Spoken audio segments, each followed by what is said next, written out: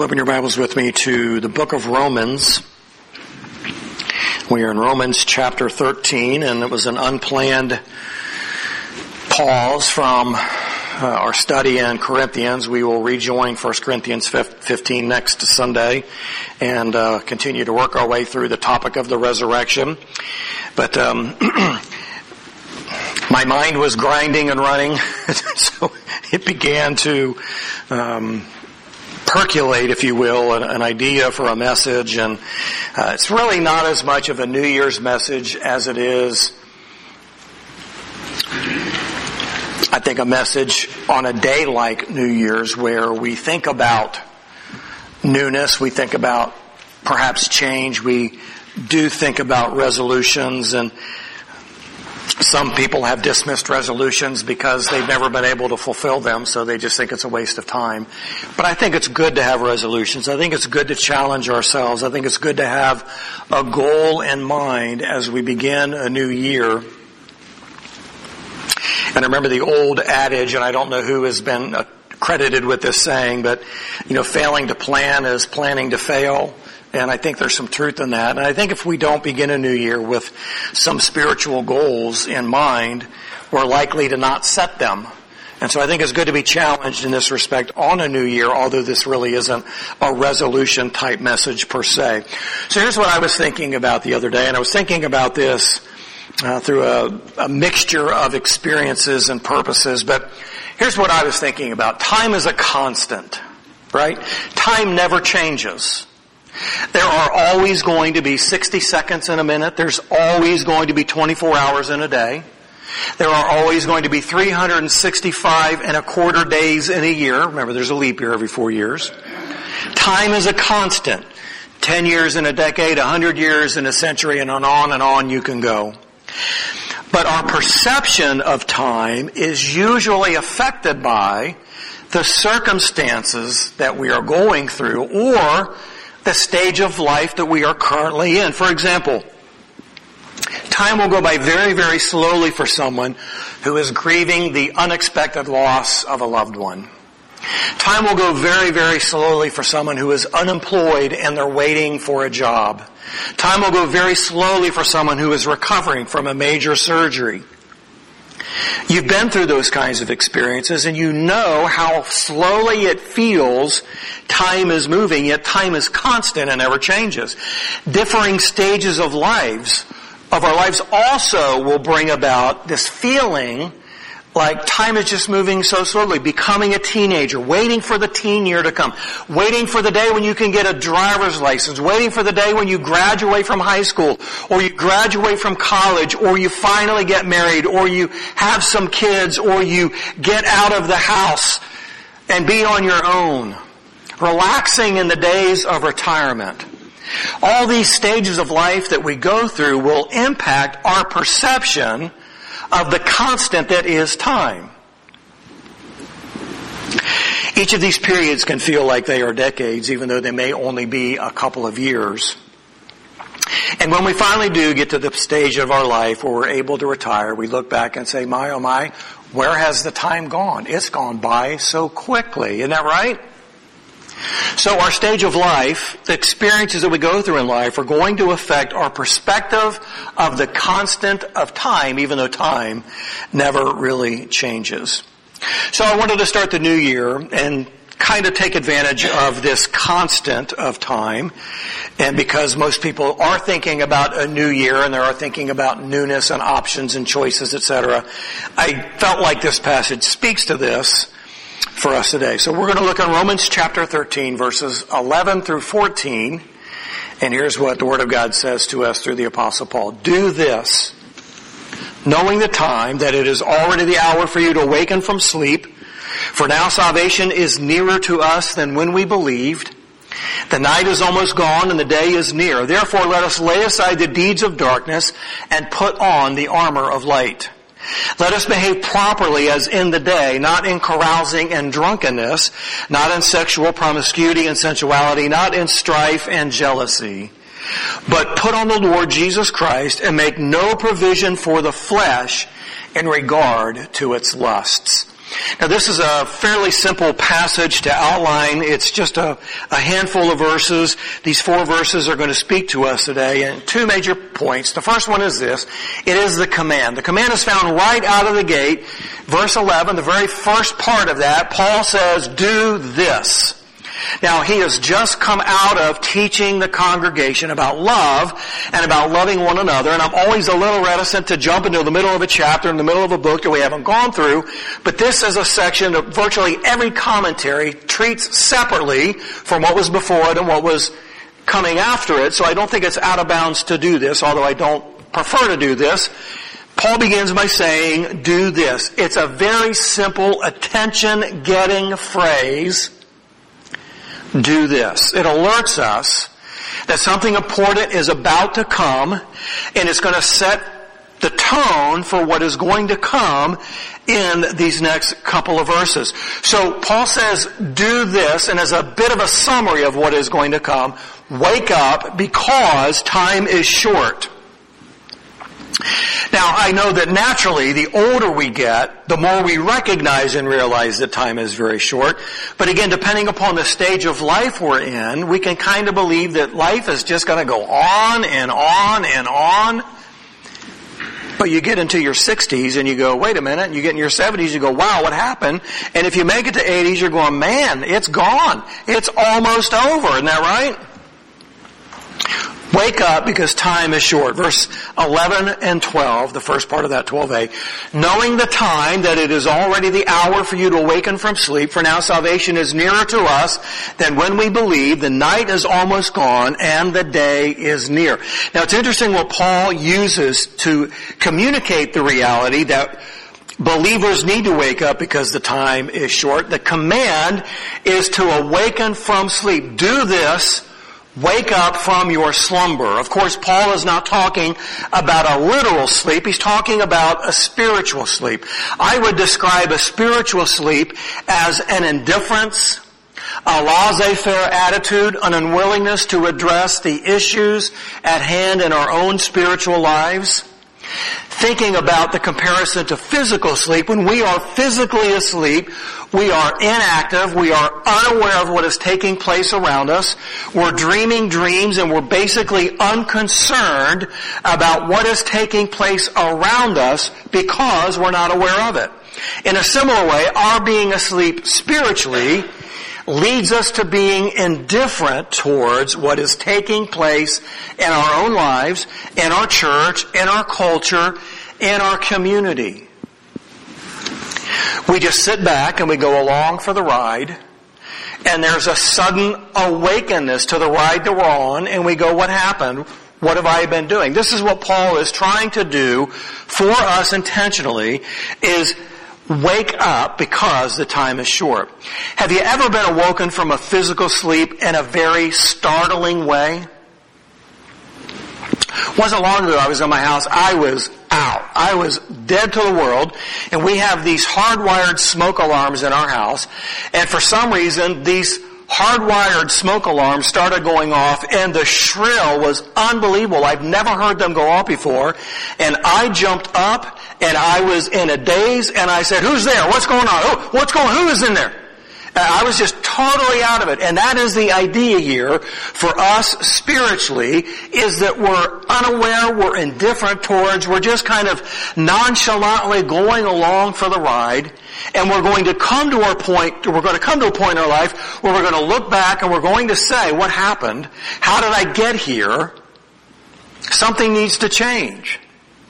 So Paul is making this startling sound at the very beginning of this by saying, do this. And he begins to tell the Romans and us what they and we are to do and why. Wake up because the time is short. Now what's interesting here is that the word time that Paul uses here is not chronos time, talking about the hours in the day or the years in our lives. He's talking about kairos time, and that reflects an era or an epoch of time. So Paul uses two phrases to communicate this sense of urgency to the Romans and to us, and to the need for us to wake up. First one is this: salvation is nearer. Now, he isn't talking about the salvation of an individual or a group of people who are considering giving their lives to Christ. He's talking about the completion of our salvation, the consummation of our salvation that is to be realized in the future, our glorification when the end of all time comes. Now, that is much closer than you and I would begin to believe, and virtually every generation that has lived since the days of Paul and the apostles believe that they're living in the last days, that in their lifetime the Lord is going to return and pull the plug and everything's going to come to an end. This is the kind of era that Paul has in mind here. The era is salvation is nearer, meaning the consummation, completion of our salvation when the end comes and we are ushered into glory for all eternity. Now, we don't know and we cannot know the time that Jesus is going to come. We can't know the year, we can't know the month, we can't know the hour. But we do know that it is at least 2,000 years sooner than it was in the time that Paul wrote these letters. We're 2,000 years closer to the Lord's return than when Paul wrote these letters to the church in Rome. I remember many years ago seeing a commercial for a very popular soap opera, and it would go like this: like sands through the hourglass, so are the days of our lives. And you might say, wow, that was one of my favorites. I don't really know. I never watched it. But I remember that slogan, and that's the reality. We don't know how much sand remains in the Lord's hourglass of human history as we experience it in the constant that is in time. But we know that we are nearer to the coming of our Lord than any other generation in history. And we cannot know how many generations are going to follow us. Many of us will believe it's going to come in our own lifetime, don't we? Every day we live, we come one day closer to the coming of the Lord Jesus Christ, the final events in God's redemptive plan. And I believe that most of us would say, amen, come Lord Jesus, come. I'm ready. I just so blessed talking to Carol, and we talk about a variety of things, and she just says over and over and over, I'm ready, I'm ready, I'm ready for him to come, I'm ready. She's anxious, she's waiting, what's taking so long? She has an understanding, I believe, that time is short, not because of her age, but because of the era that we live in. So salvation is nearer. The second thing that Paul says to us here that communicates the urgency is night is almost gone, day is near. Now we need to understand some of the symbolic meanings behind the word choices that Paul uses here. So what this means is that man's time of spiritual unbelief, of rebellion and sin is about to end, and God's time of judgment and glory and righteousness is about to begin. The darkness that overshadows this world in this constant of time, in this era, is coming to an end, and day is going to dawn. And that day is the new era that is going to be a part of God's eternal kingdom that we are going to be blessed and privileged to live in. But this world that we live in this era, is a world that is dominated by the power and the presence of sin. It doesn't really take any effort to recognize that if we just go through a cursory reading of most online media outlets, or we watch the news, or we talk to people in our community. The world as a whole is not becoming more godly and peaceful, but it's becoming more ungodly and more violent. It's amazing to me how creative man is getting and doing evil to other man. I mean, how do you come up with this stuff? The world is getting darker and darker and darker. Every day the news of man's inhumanity to man becomes more dreadful, and his rejection of God becomes more blasphemous and more arrogant and more obvious. And so from the human perspective, it sometimes seems that the night of man's depravity is endless, and that Satan's dominion over man is becoming stronger. But that's not the truth. There is a time, there is an era when this is going to end, and a new era or a new day is going to begin. And this is what Paul is talking about. Night is coming to an end, and the dawn is just around the corner. The nighttime of world history will soon give way to the daylight of Christ's glorious kingdom. We would read this in Revelation 11:15.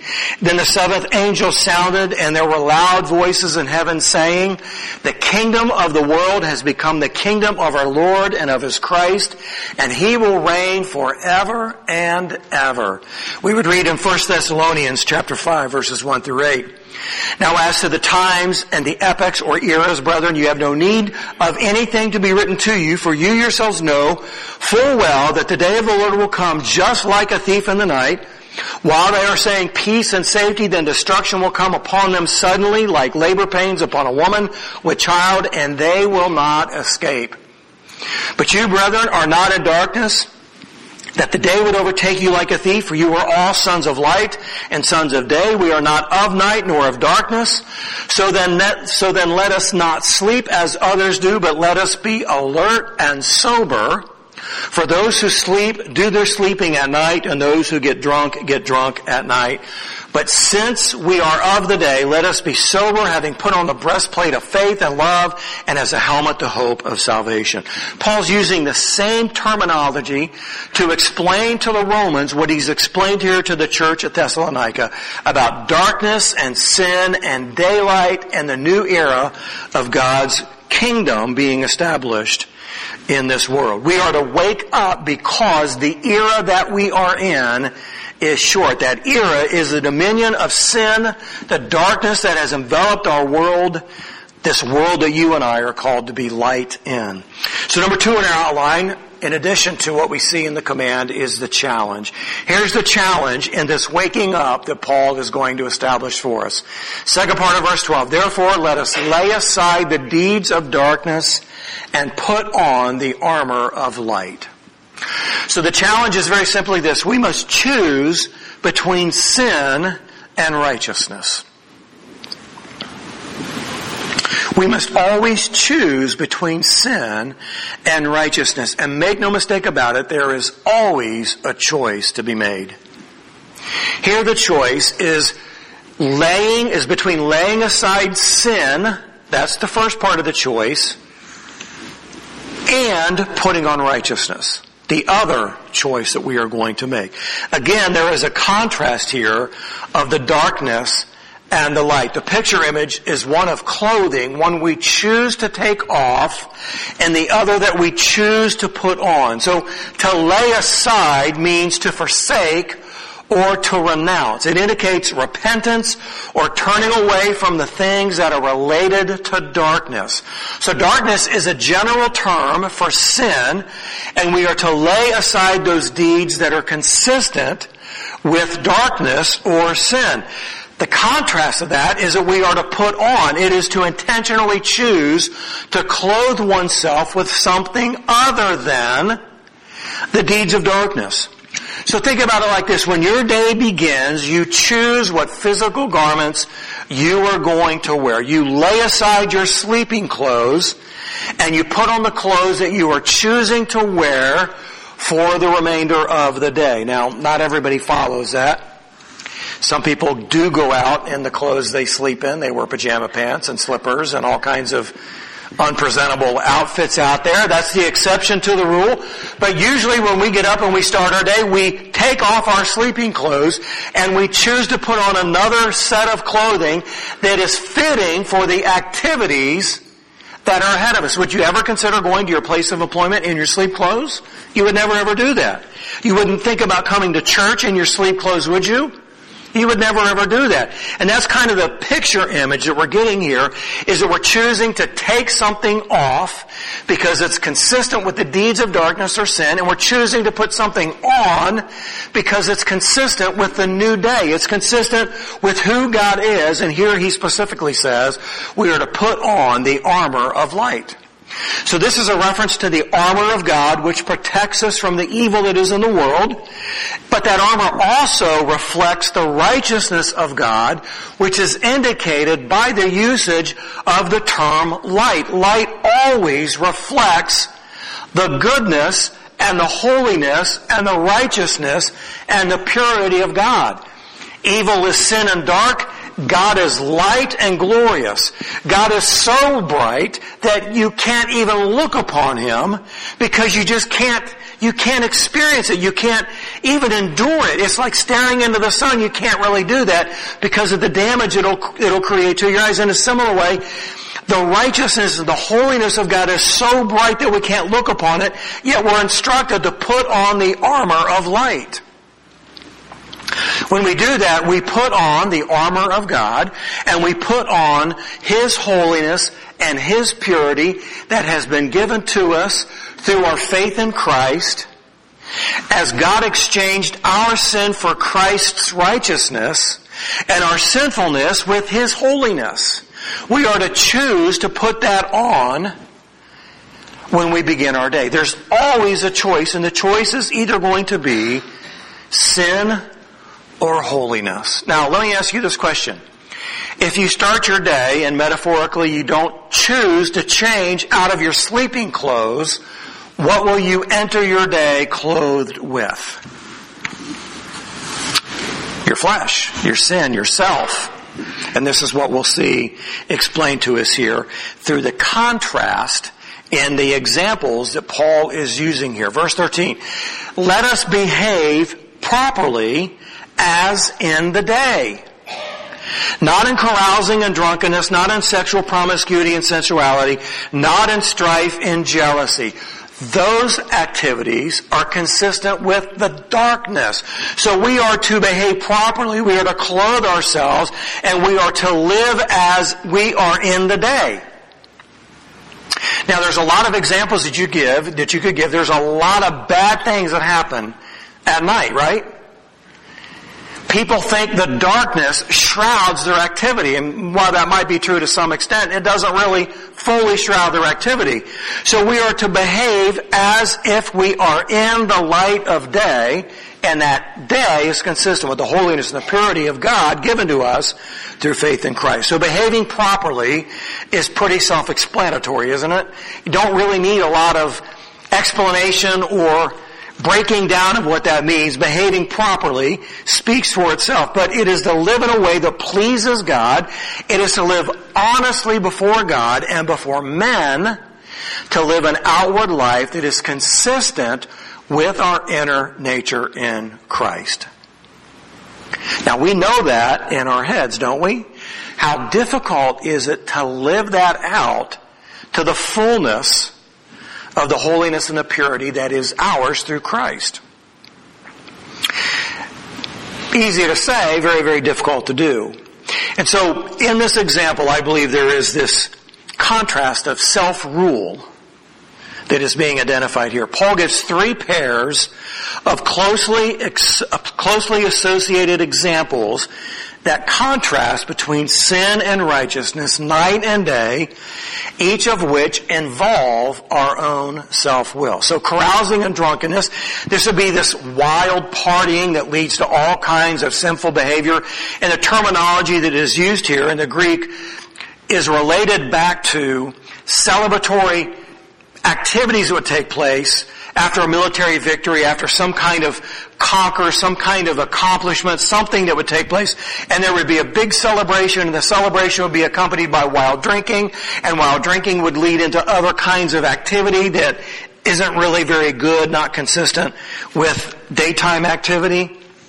So carousing and drunkenness is the first example that Paul gives, and he gives a second example of sexual promiscuity and sensuality, and they're pretty similar. There's some differences in the nuances. One of them involves the physical act of, the other one is the lustful desires of, and usually when you have an action for something, it's because you've desired it first.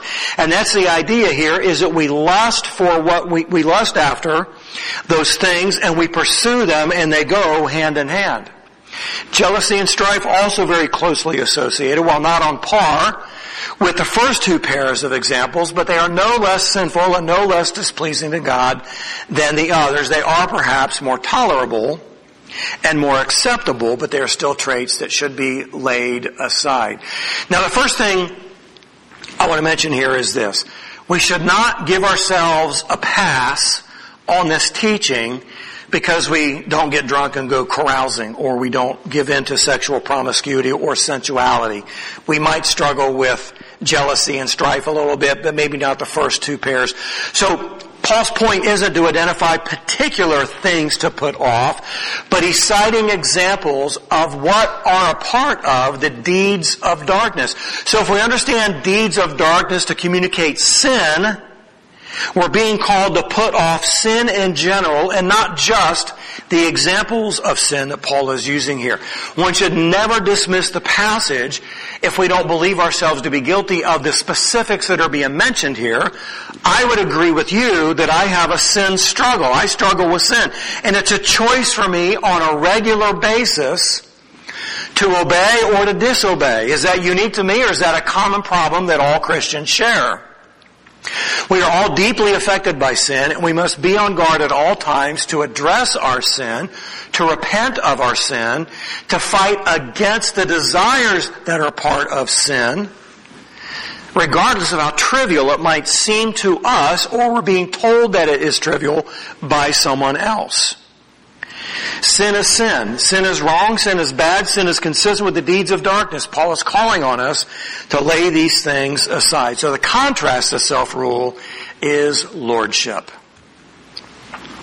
Verse 14, but put on the Lord Jesus Christ and make no provision for the flesh in regard to its lusts. So lay aside sin and put on the lordship of Christ. Lay aside self-rule and give yourself to Christ's rule to sit on the throne of your heart and of your will. This is choosing His rule over my own rule. It's choosing righteousness over sin. Again, putting on is intentional, and it doesn't happen automatically. You know, if we start our day and we get up at the last second and we rush through our bathroom routine and we rush through our eating routine and we rush out the door to go to work, or we just get up and have a lazy day and we never stop to pray, we never stop to look at His Word, we never pray that He would lead and guide and that we would submit and follow. If we don't do that, we have not intentionally put anything on. We are remaining in a sinful, flesh-ruled state of being until we make the choice to put it on. So putting this on is intentional, and it doesn't happen automatically. The word provision that Paul uses here has the basic meaning of forethought, of planning ahead. So more often than not, the sins that we commit develop from wrong ideas and sinful or lustful desires that we have allowed to linger in our minds. You know, I've done a fair bit of counseling in my ministry time, and I've never had anybody sit down with me and say, you know, I was just minding my own business, and lo and behold, I found myself committing the act of adultery. I don't know what happened. I don't know how I got there. I've never, ever had anybody say that. Why? Because that's not the way it works. People commit adultery because they set their minds on it. They think on it. They dwell on it. They begin to consider, how could I do this? And with whom could I do it? And how could I get away with it? And what would be my excuses be? And how could I enable this to happen? And lo and behold, it does happen. So it never happens in a vacuum. It happens because we allow these desires to linger in our minds. And it's true for not just adultery. It's true for any willful sin that we commit. We've allowed it to linger instead of killing it with the truth of God's Word and a commitment to allow His Lordship to rule and reign in our lives. So allowing this to linger in our minds and allowing our desires to be fixated on those things, it's consistent with our flesh.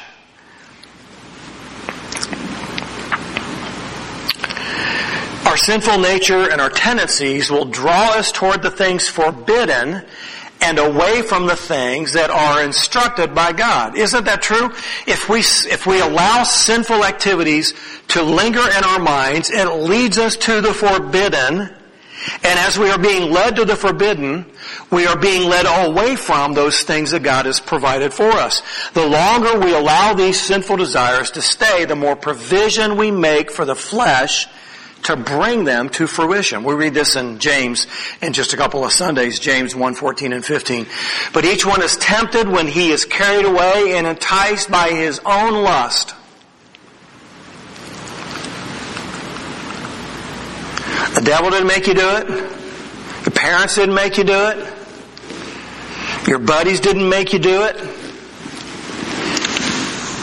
Then when lust has conceived, it gives birth to sin, and when sin is accomplished, it brings forth death. So to avoid making provisions for the flesh, or for allowing room for the flesh in our lives, we are to put on the lordship of Christ, which is a choice to obey and lay aside sin. How well are we growing in our lordship? How intensely are we fighting against sin? How much provision are we making for sin? How well are we impacting others for Christ? How mindful are we of the shortness of the era that we currently live in? No one knows the year, the month, the day, the hour that he will come. He will come like a thief in the night. And I believe that Paul's purpose in including this to the church at Rome, as he did to the church in Colossae or Galatia, I believe. I can't remember the parallel part of this. The purpose is to help us to recognize the impact of allowing sin in our lives has on our fruitfulness, on our faithfulness in this era. We will all stand before the Lord. We will all give an account for our life. We will all be held accountable for our life. What we have done with this message of God's grace, how we have faithfully lived out a life committed to Christ, we will stand before Him and we will give an account. And if we aren't mindful of that reality, we are more likely to remain in a state of spiritual slumber as opposed to being spiritually intentional in the lives that we live. We choose to put on every single day. In fact, we choose to put on and take off all throughout our day. And I believe this is a good time for us to consider exactly where we are in our stage of spiritual sleep. Would you pray with me?